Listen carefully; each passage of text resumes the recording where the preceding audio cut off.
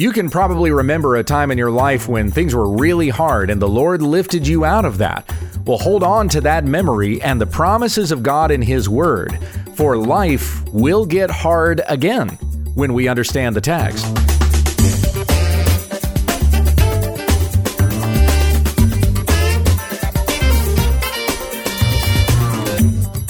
You're listening to When We Understand the Text, committed to the sound teaching of the Word of God.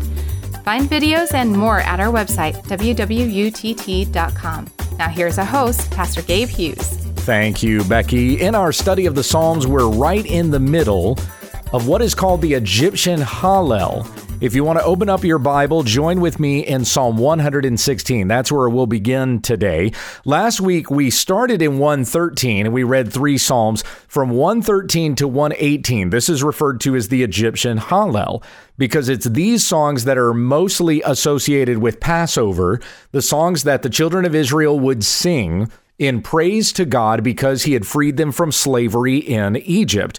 In Matthew 26, when Jesus and His disciples finished the Last Supper and then went out to the Garden of Gethsemane, it says they sang a hymn as they went, and it was likely from the Egyptian Hallel that they were singing. So we've got 3 more of these psalms. We'll look at 116, 17, and 18 today, and then guess what? Next week, we get into Psalm 119. But let's start here in Psalm 116. I'll read all 19 verses. I love the Lord because He has heard my voice and my pleas for mercy. Because He inclined His ear to me, therefore I will call on Him as long as I live. The snares of death encompassed me. The pangs of Sheol laid hold on me. I suffered distress and anguish. Then I called on the name of the Lord. O Lord, I pray, deliver my soul. Gracious is the Lord, and righteous. Our God is merciful. The Lord preserves the simple. When I was brought low, He saved me. Return, O my soul, to your rest, for the Lord has dealt bountifully with me. For you have delivered my soul from death, my eyes from tears, my feet from stumbling. I will walk with the Lord in the land of the living. I believed, even when I spoke, I am greatly afflicted. I said in my alarm, all mankind are liars. What shall I render to the Lord for all His benefits to me?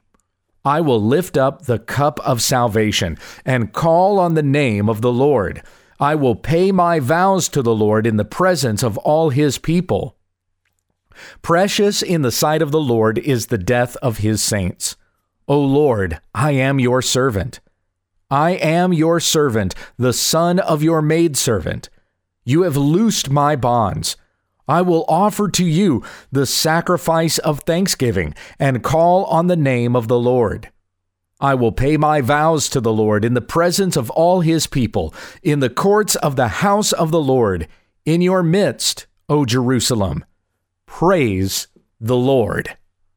And by the way, that word hallelujah means exactly that. It means praise the Lord. So in Hebrew right here at the end of Psalm 116, we would have read the word hallelujah. That's exactly the word that the Jews were using when Jesus came into Jerusalem in the triumphal entry. They were singing hallelujah. And this is called the Egyptian Hallel, which is the beginning of hallelujah. All right, so we come back here to Psalm 116, starting in verse 1. I love the Lord because He has heard my voice and my pleas for mercy.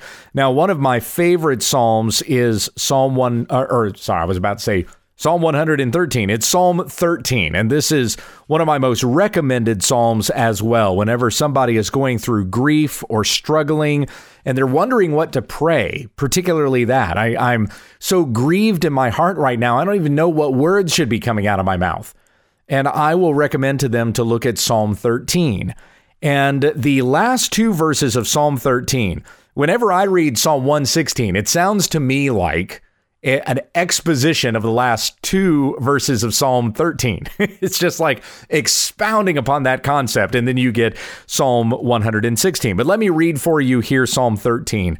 How long, O Lord, will you forget me forever?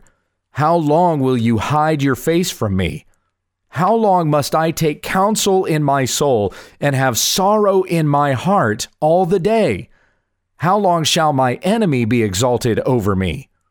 Consider and answer me, O Lord my God. Light up my eyes, lest I sleep the sleep of death, lest my enemy say, I have prevailed over him, lest my foes rejoice because I am shaken.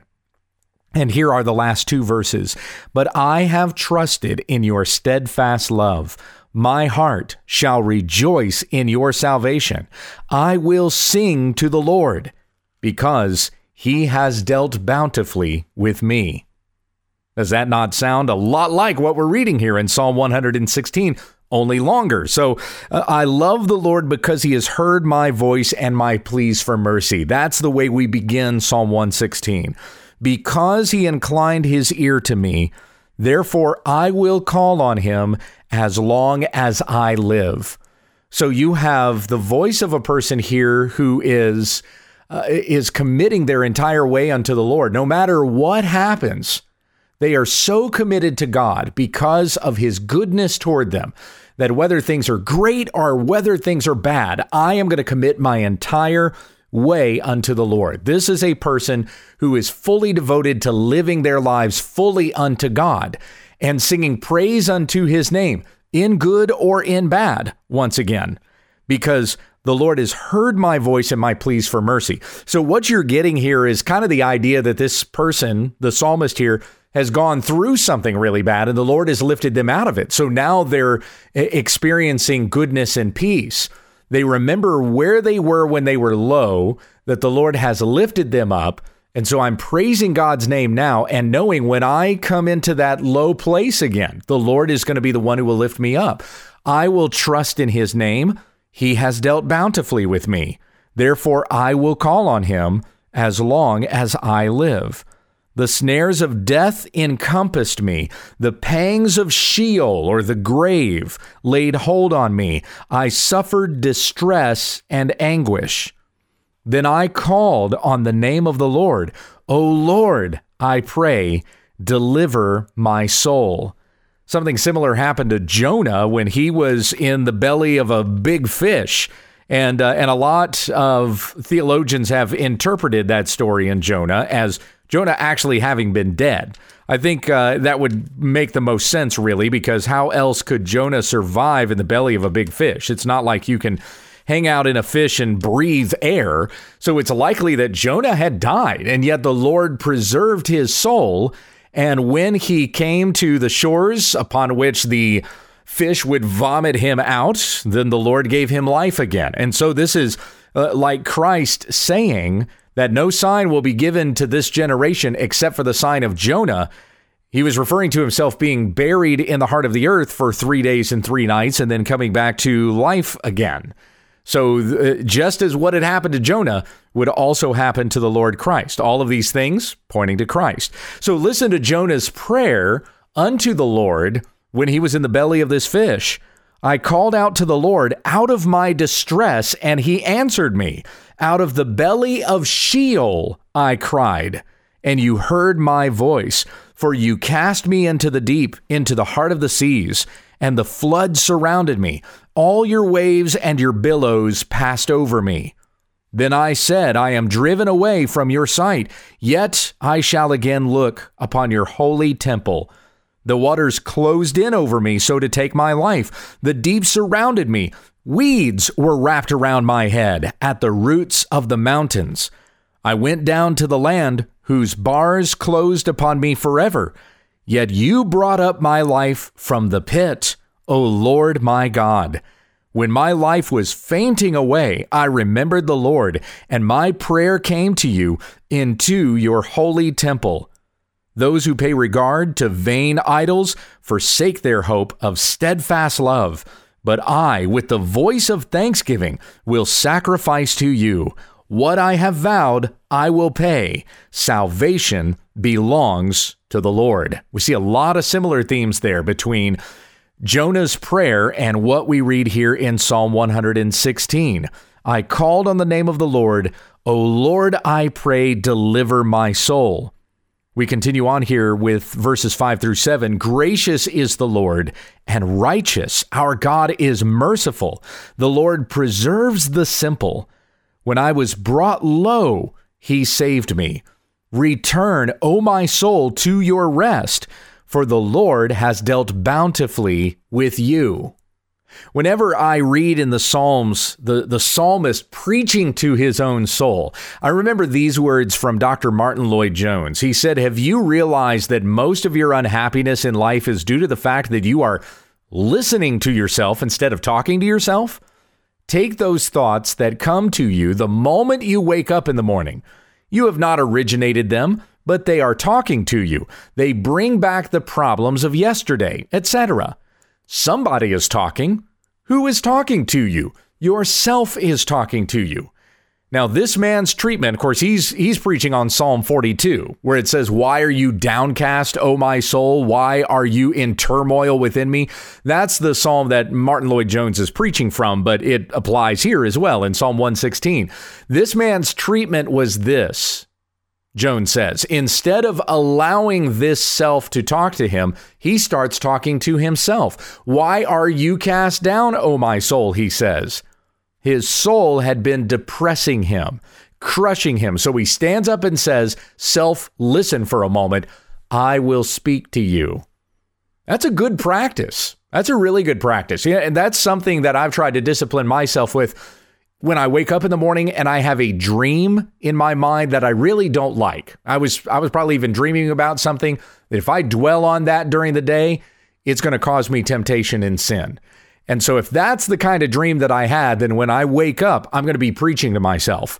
I'm going to be taking the words of God, saying to myself, don't be thinking this way. Don't dwell on those thoughts. They bring you no joy. Meditate upon the Lord. Look upon him.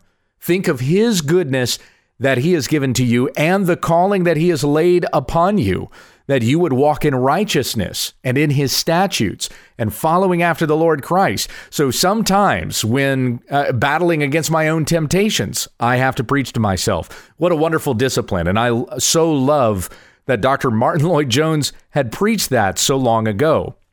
Here you have the psalmist reminding his own soul of the goodness of God that has been shown to him, so that when those times come upon him again, whenever he faces that turmoil, he will not forget what God has done.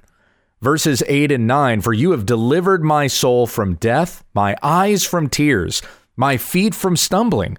I will walk before the Lord in the land of the living. This is yet again the psalmist saying how he is committing his whole way unto God, walking in his statutes. I believed even when I spoke, I am greatly afflicted. I said in my alarm, all mankind are liars. Similar to something we've been studying this past week in Romans chapter 3, is it not? Here the psalmist is reminding himself to place his trust in God. The Lord is trustworthy, mankind is not. What shall I render to the Lord for all his benefits to me? I will lift up the cup of salvation. You had the reference to salvation that Jonah had made in his prayer. And here, very similar thing. I lift up the cup of salvation and call on the name of the Lord. In the Psalms, we have read about the cup of God's wrath. But here the psalmist is saying, I'm lifting up the cup of salvation. I know the Lord will save me, so fill my cup with your goodness. I will pay my vows to the Lord in the presence of all his people, that they may see the testimony that the Lord has brought about in my life. Verse 15 now, precious in the sight of the Lord is the death of his saints. And you're talking about now a person who has committed their life unto God and dies still praising the Lord, still serving him, still walking in his way. So from the moment of redemption to the moment of death, this person had committed their way unto Christ. That's kind of the picture, the journey that we see over the course of this psalm. O Lord, I am your servant. I am your servant, the son of your maidservant. You have loosed my bonds. Now, as we've been going through this section of Psalms, the Egyptian Hallel, of course, we've talked about this being in reference to the children of Israel being freed from slavery in Egypt. For us, for the church, this is our freedom from slavery to sin and to death. And so as we look at Israel as kind of a type of those who were freed from slavery to their captors, so we also have been freed from slavery to sin. And we, as we call upon the name of the Lord, can rejoice in our bonds having been loosed by the freedom that has been given to us in Christ. I will offer to you the sacrifice of thanksgiving and call on the name of the Lord. And that's the same thing that we've been called to offer praises and thanksgiving unto our God. I will pay my vows to the Lord in the presence of all his people, in the courts of the house of the Lord, in your midst, O Jerusalem. Praise the Lord. Now, this is Psalm 117. So this is the shortest psalm and the shortest chapter in the Bible. We're looking at that this week. Next week, we're going to look at the longest chapter in the Bible, of course, Psalm 119. So here we are with these two verses in Psalm 117. Praise the Lord, all nations. Extol him, all peoples. For great is his steadfast love toward us, and the faithfulness of the Lord endures forever. Praise the Lord. Ends the same way that Psalm 116 ended. This psalm in particular, you had the reference to the house of the Lord and Jerusalem and the people of God at the end of Psalm 116. But here you have Psalm 117. It's almost like you could take this psalm and tack it on to the end of Psalm 116. So those who are Gentiles, those who are from the other nations, could likewise pray this psalm, and all of it applies to them as well. So I think that Psalm 117, in that sense, serves as an addendum, an inclusive psalm that welcomes the nations who fear God to likewise praise his name. Praise the Lord, everybody. Extol him, all peoples. For great is his steadfast love toward us, and the faithfulness of the Lord endures forever. Praise the Lord. There, I even got to read that psalm twice. Okay, let's do Psalm 118 here, starting in verse 1. Oh, give thanks to the Lord, for he is good, for his steadfast love endures forever. Let Israel say, his steadfast love endures forever. Let the house of Aaron say, his steadfast love endures forever. Let those who fear the Lord say, his steadfast love endures forever. Now, you've probably been to a concert before where the artist up on stage is doing kind of a call and response. He'll sing a phrase, the audience repeats something back to him, something like that. That's what this is right here. And this is exactly the way that they would sing this or perform this among the people of Israel. You would say, let Israel say, and then Israel, the 10 northern kingdoms, would reply, his steadfast love endures forever.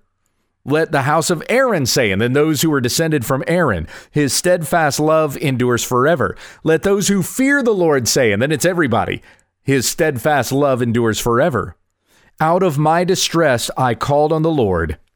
The Lord answered me and set me free. We saw that in Psalm 116 as well. The Lord is on my side. I will not fear.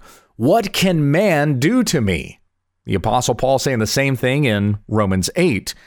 The Lord is on my side as my helper. I shall look in triumph on those who hate me. It is better to take refuge in the Lord than to trust in man. We had that in Psalm 116. All mankind are liars, so I'm going to trust in the Lord. It is better to take refuge in the Lord than to trust in princes. That was verse 9. Verse 10 now, all nations surround me. In the name of the Lord, I cut them off. They surrounded me on every side. In the name of the Lord, I cut them off. They surrounded me like bees. They went out like a fire among thorns. In the name of the Lord, I cut them off. I was pushed hard, so that I was falling, but the Lord helped me. The Lord is my strength and my song. He has become my salvation. Glad songs of salvation are in the tents of the righteous. The right hand of the Lord does valiantly. The right hand of the Lord exalts. The right hand of the Lord does valiantly. I shall not die, but I shall live, and recount the deeds of the Lord. The Lord has disciplined me severely, but he has not given me over to death. Open to me the gates of righteousness, that I may enter through them and give thanks to the Lord. This is the gate of the Lord. The righteous shall enter through it. I thank you that you have answered me and have become my salvation. The stone that the builders rejected has become the cornerstone. This is the Lord's doing. It is marvelous in our eyes. This is the day that the Lord has made. Let us rejoice and be glad in it. Just a couple of notes here. So in Psalm 116, we had a reference there to the people shouting the praises of Christ when he came in, the triumphal entry, Hosanna, blessed is he who comes in the name of the Lord. In Psalm 118, we have a statement that Jesus teaches in the temple the very next day on Monday, where he talks about the stone that the builders rejected has become the cornerstone. So here in the Egyptian Hallel during Passover week, we saw these Psalms referenced quite a few times in the book of Matthew. And then, of course, we've got that verse in 24, very popular song that I think you probably grew up singing. This is the day that the Lord has made. Let us rejoice and be glad in it. Now, as I mentioned that Jesus and his disciples were singing a song as they went to the Garden of Gethsemane, and it was likely from the Egyptian Hallel, wouldn't it have been interesting? With Jesus knowing that he's about to go into the garden, his soul is very vexed. He knows that he is about to be led away, tried, and crucified. He's about to endure the wrath of God on the cross. And yet would he have been singing with his disciples as they went to the garden, "This is the day that the Lord has made. I will rejoice and be glad in it." It's in Hebrews chapter 12 that we read, "To look to Jesus, the founder and the perfecter of our faith, who for the joy that was set before him endured the cross, despising the shame, and is seated at the right hand of the throne of God." And we've had the reference to God's right hand that lifts up and delivers. Save us, we pray, O Lord. O Lord, we pray, give us success. Blessed is he who comes in the name of the Lord. We bless you from the house of the Lord. The Lord is God, and he has made his light to shine upon us. Bind the festal sacrifice with cords up to the horns of the altar. You are my God, and I will give thanks to you. You are my God, I will extol you. Oh, give thanks to the Lord, for he is good, for his steadfast love endures forever. The love of God has been demonstrated for us through the giving of his Son, Jesus Christ, on the cross for our sins. The love of God that has been given to us by faith in our Lord Jesus Christ will never be taken from us. He will be faithful to us to the very end. So endure and walk in the way of Christ. Commit your life to Christ your whole life long. In Jesus' name, amen. Thank you for listening to When We Understand the Text with Pastor Gabe Hughes. If you'd like to support this ministry, visit our website, www.utt.com, and click on the Give tab in the top right corner of the page. Join us again tomorrow as we continue our Bible study when we understand the text.